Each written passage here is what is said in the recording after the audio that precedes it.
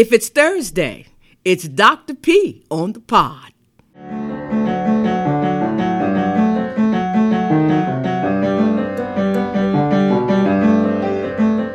If it's Thursday, it's Dr. P on the pod. And my calendar says that it is indeed Thursday. Here we are, another Thursday. Thank you all so much for joining in on the podcast.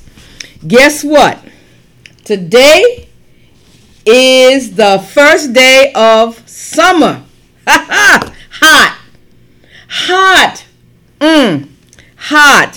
Hot fun in the summer. That's a song. Hot fun in the summertime. Do. I love that song. I'm telling you, back in the 70s, man, it was all right. Hot fun in the summertime. Happy summer to you. I hope you have some fantastic plans. Hope you had a great Father's Day. And I just love summer. I love heat. I grew up in Charleston, South Carolina, and my God, I grew up in the heat. And my Aunt Hattie and her husband, Uncle William, they lived in Greeleyville, South Carolina, and they were farmers. They had a tobacco farm. And I still can remember all of my cousins and aunties. They used to be out there in the tobacco field all day long under that heat.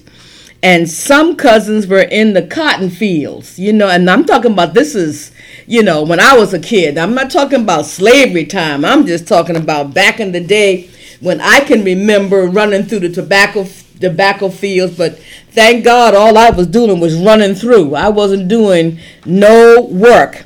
Every now and then I would go into the tobacco barn, and call myself Stringing Tobacco. I bet there's someone listening today that know what I'm talking about. Stringing tobacco. And it used to be so hot in that tobacco barn. Woo!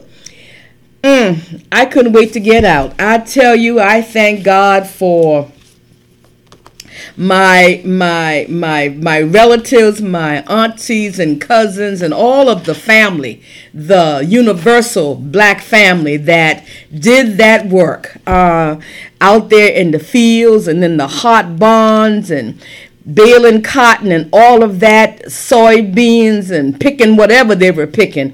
I just thank God for them, and I thank God for those who are doing it right now. Those who are in somebody's field picking pineapples or strawberries or whatever they're picking. I thank God for them because they are bringing the fruits of their labor. They're bringing it to my table, and I don't have to go into nobody's field. Thank you so much, and I'm here to tell you, God bless you mightily, because it's hot. Summertime. It is hot. And guess where I'm going? I am leaving today. A matter of fact, I'm on my way to Birmingham. The seat of the heat. Birmingham, Alabama. Heading down there to the general conference of the Christian Methodist Episcopal Church. Going down there to be with my CME family in Birmingham. And we'll be down there for a few days, probably a whole week. I'm going to stop and see the Balm and Gilead's diabetes program and all of the great work that we are doing down there. Our new state manager, Regina Knox, is doing a fantastic job. So we want to send out a, hey, Regina, good job to our state manager down there and to all of our churches who are really gearing up for the diabetes initiative, the Southeast Diabetes Faith Initiative in Alabama. I'm looking forward to having a great time in Birmingham. Well, guess what? We're going to be in Alabama. That's why I'm back and forth out of Alabama. November the 13th. The 13th through the 16th. We are going to Alabama again at Point Clear for our it's been 5 years, fifth annual Healthy Churches Conference. I have a big announcement to make today. If you have not seen it via our email or on the website, I'm happy to announce that our opening keynote speaker, Dr. Valerie Montgomery Rice, who is the president and dean of Morehouse School of Medicine, will be giving our State of the Union, our 2008 State of the Union on Black Health at our conference this year. We are excited that Dr. Valerie Montgomery Rice, the president and dean of Morehouse School of Medicine, will bring our opening keynote. You don't want to miss this conference this year. I got some surprises for you. I can't tell you everything. I gotta keep it something to myself, but you really need to get registered now. You need to go book your hotel. Remember last year? We sold out. And some of you were left out. I don't want to leave nobody behind this year. So please get your registration going. Book your hotel room. We're going to be down on the fabulous Grand Marriott Resort. Is one of Marriott's signatures hotel. So you don't want to miss it. We're going to have a fabulous conference. We're going to have a great time on the water. It's going to be fabulous. So get it all together because you don't want to miss out. And we are excited about our guest who will be coming on a little bit later, Dr. Goldie Bird. Oh my goodness, Dr. Bird, she is a champion for Alzheimer's in the African American community.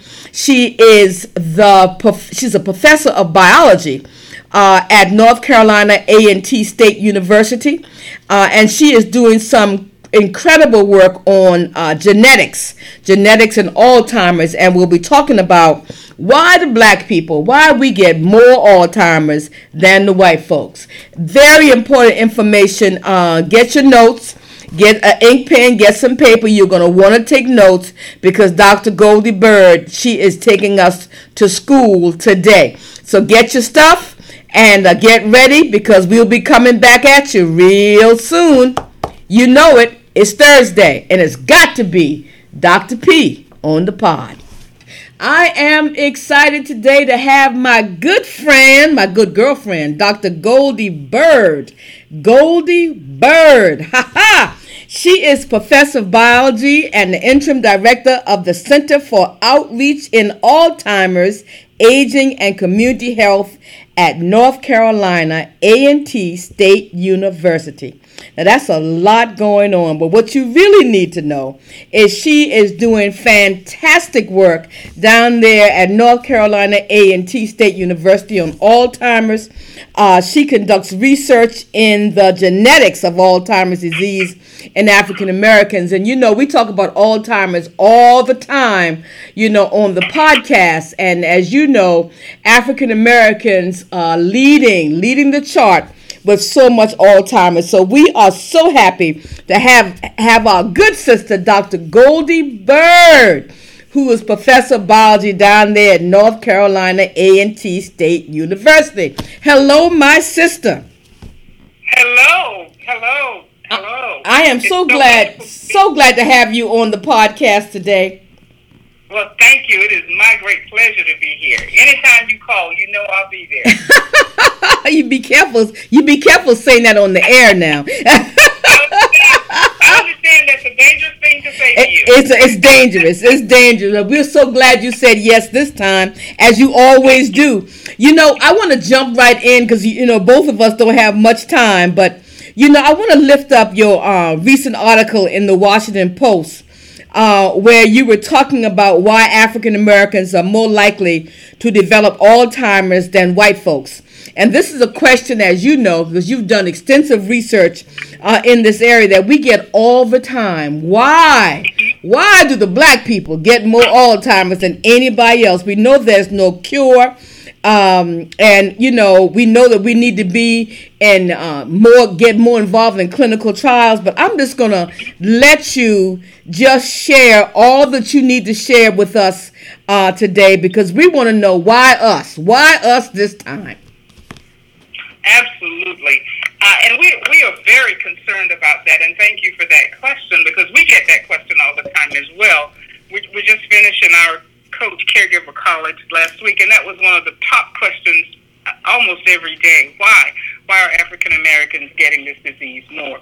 Well, as we know, and we really don't have definitive answers for that. It's being studied all the time. What we do know, though, is that there are certain things that predispose us to Alzheimer's disease. And while we are looking at the genetics of it and trying to understand why African Americans have it over twice more than whites, as a matter of fact, we also know that what predisposes us to a disease like Alzheimer's is vascular disease and conditions like it. In other words, African Americans suffer disproportionately from vascular or blood vessel disease. When we think about high blood pressure, hypertension, stroke, cardiovascular disease, and high cholesterol and diseases like that, we have a disproportionate amount of that. And we know that Alzheimer's disease is a vascular disease in and of itself. The brain is loaded with blood vessels. And so we take one such as diabetes, and we know that that's a disease related to the way we metabolize glucose or sugar. And so if there's an imbalance in the way we metabolize sugar in the rest of the body, then there is an imbalance in the brain. So there is a strong relationship between diabetes and Alzheimer's disease. As a matter of fact, some people call Alzheimer's disease diabetes type 3 because of that very strong relationship. We also know that we suffer quite a bit from obesity and inactivity, and so we make sure that we share with communities and with populations across the country that we need to do a better job of looking at what we eat, and looking at our daily diet, and looking at our physical activity. Now, we also know that those social determinants of health in general impact disease, and this one is no different. In other words, when we talk about social determinants of health, we're talking about where people play and pray and what they eat, their environment in general. So those things, even things like stress, extraordinary stress. Nowadays, it seems that people are under so much stress from different things just in our society. And then, the socioeconomic status, again, where we live, how we live, the stress, and the burden of caregiving, even that kind of stress, after a while, it begins to add up and it accumulates. And it impacts our well-being, our physical well-being, as well as our psychological, social, and emotional well-being. So while we don't have a definitive answer in terms of why African Americans have this disease more, what we can say is that we have a disproportionate burden of those risk factors that increase our chance of getting Alzheimer's.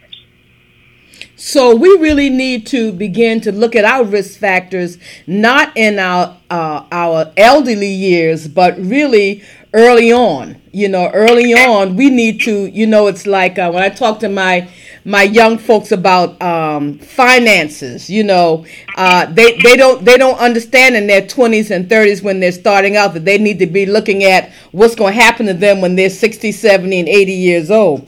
So when do you think, I don't know if that's the right question, but how do we begin to talk about, Alzheimer's in the context of young people, looking at this chronic disease, not from, okay, mom is old, daddy is old, uncle and auntie is old, but looking at it as, throughout the stages of our lives? Absolutely. So what we know for sure from the scientific world is that a person who has recently been diagnosed with Alzheimer's, say late onset Alzheimer's, which is where we find most of the cases of Alzheimer's. So that person has in their blood what we call biomarkers or substances that can be detected, a couple of decades earlier. So if a person is 65 years old, well, 35, 40 years old, there are some some specific biomarkers that can be detected with a person at a much younger age. So what we need to do as early as possible is to begin to engage in healthier lifestyles earlier. We need to keep our brains sufficiently challenged. We need education. Education is a risk factor for Alzheimer's disease, powerful one. We need a good income, good living. Nobody has to be a billionaire, but we certainly need a good living so that we can get the insurances we need, we can get the access to care that we need, we can get a good diet. And then we need to make sure early that we are moving the body, getting some exercise in. Nobody has to be a bodybuilder, but we certainly need to do things that exert enough energy to get our heart moving and our blood pumping and making sure that our mind is healthy. So there are two forms of Alzheimer's. There's the early onset, which I think the youngest person on record is 27. I think that's what I found the last time I looked. And then there's the late onset. And the late onset is where we find most of the cases, again, 60, 70, 80% of the time. And it is this one that is the late onset where we're seeing this really increase in the numbers of people who have it. The rates are about the same, but the number of people who actually have it is increasing. So what we have to do is to protect our bodies and our brains and our hearts early, and our emotions, our psychological well-being. These things add up and they accumulate, and that happens. We need to begin those messages early. Here at North Carolina A&T, our students actually created an Aggies Against Alzheimer's program. And these are students, because we looked at the number of students, the percentage of students who were pre-diabetic, and they didn't even know it. And most people who are pre-diabetic don't even know it, but certainly these students don't. And they consume foods that are not good. They don't exercise like they used to when they were in high school. And so what happens is early on, they get in metabolic trouble that can lead to problems with their health later on, and they have no clue. So our Aggies Against Alzheimer's, we're Aggies at A&T, and so our Aggies Against Alzheimer's is going to work with other groups on campus to raise awareness about good health and the importance of maintaining a healthy lifestyle to prevent diseases and conditions such as obesity, diabetes, Alzheimer's disease later in life. Wow. That's very, very, very important information for us. And I am so glad you are with us today, Dr. Bird. Thank you so much. I have one last question for you. I want you to talk about COACH, because I cannot. You have to tell the folks what COACH means, COAACH. But I know I always enjoy listening to you talk about, the research that you all are doing down there at A&T. Great, thank you. And we always love to talk about COACH. So COACH stands for the Center for Outreach in Alzheimer's, Aging, and Community Health at North Carolina A&T State University. And this center is a research center, but it's also an outreach center. So our genetics research is being done in African Americans to try to understand why African Americans have Alzheimer's twice more from a genetic vantage point. So when we began doing this work, we began to think about the community, and this particular community, African Americans, not only because we have it twice more, but also because we're the least represented in terms of clinical trials and studies and research studies. So we created at North Carolina A&T a center that sits right in the heart of the African American community, and we're open to any race, any ethnicity, any group. But we specifically target this population because of the extraordinary burden, not only on the disease, but also on the care for the disease. And so our outreach component of that is to reach as many people as we can, to share with them the importance of talking about this disease, becoming more aware, reducing some of the stigma around it, bringing families together in a care capacity, and preparing to manage care for a family who has received a diagnosis. So we're reaching out into so many different areas to empower communities and individuals around this disease and to prepare for a lifetime for the person who's been diagnosed with this disease. And so that is one of the reasons we so love you and appreciate you, because you always give us platform to do that. But I can tell you there's still a lot of stigma around this disease and a lot of illiteracy that we believe we can help, and collectively we can make a difference in that.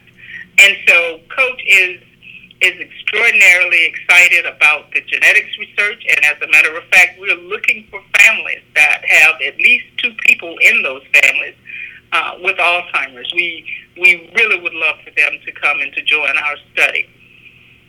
Wow. Let's make that invitation again, that you're looking for families with 2 or more people in the family with Alzheimer's. Absolutely. We're looking for African American families who have at least, and they don't have to be the same generation. It could be mother, father kind of thing. We need 2 people from a family with Alzheimer's, and people do not have to come to us. We will come to you to engage in this study. And families get a small token of appreciation, a gift card for participating. We come to you one time, and we're making a lot of progress with the genetics of Alzheimer's. And so when I first began this work, there were hardly any blacks in studies. As a matter of fact, no one believed that we could do this work. But now a number of teams have joined us, and we're making some progress with that. What's the number for someone who's listening right now and say, oh, I need to call them because I want to get involved in this research project at North Carolina A&T? What's the number they should reach out to you? Okay. The number is 336-285-2165. Again, that's 336-285-2165. They can also find us on our website, which is www.coachhealth.org. Again, that's www.coachhealth. That's COAACH, then HEALTH.org, coachhealth.org. Okay. Well, that's great. That is great. I'm going to continue to lift this up as we go throughout our podcast today and beyond. My sister, is always good to chat with you. Thank you for all the great work that you are doing. I know that we'll see you in Alabama later on in the year at the 5th annual, Lord have mercy, the 5th annual Healthy Churches 2020 National Conference down there in Point Claire, Alabama. But you take care, keep cool, and we just know that we have nothing but love for you, our Dr. Goldie Bird. Thank you, and it's coming straight back at you. Thank you now. We'll holler at you later. Okay. Bye-bye now. This episode has been brought to you by Healthy Churches 2020 National Conference. Join us in Point Claire, Alabama, November the 13th through the 16th. Register today at www.healthychurches2020conference.org. I hope you have enjoyed our podcast today. I hope you took notes. Dr. Bird was just filled us up with so much information. I hope you got that number to call. It's very important if you have two or more people in your family with Alzheimer's. Give Dr. Bird and her staff a call. It's very important that we get involved in this research. Very important. That number again is 336-285-2165. That's 336-285-2165. If you have 2 or more persons in your family with Alzheimer's, give them the Coach program, a call down there at A&T, North Carolina A&T University. Very important. Thank you so much. Thank you so much. You remember June is Brain Health Awareness Month, and it is June, and it is hot. And I want to solicit your traveling mercies prayers because I'm headed down to Birmingham, Alabama. And there's no place hotter on earth than Birmingham, Alabama. I'm excited to be with my CME, the Christian Methodist Episcopal Church, my CME family over these next coming days, and just love the CME Church, and we're looking forward to being there with them on their general convention. Thank you so much. Guess what? There's a bomb in Gilead, and it's hot. If it's Thursday, it's Dr. P on the pod. Love you. Stay cool.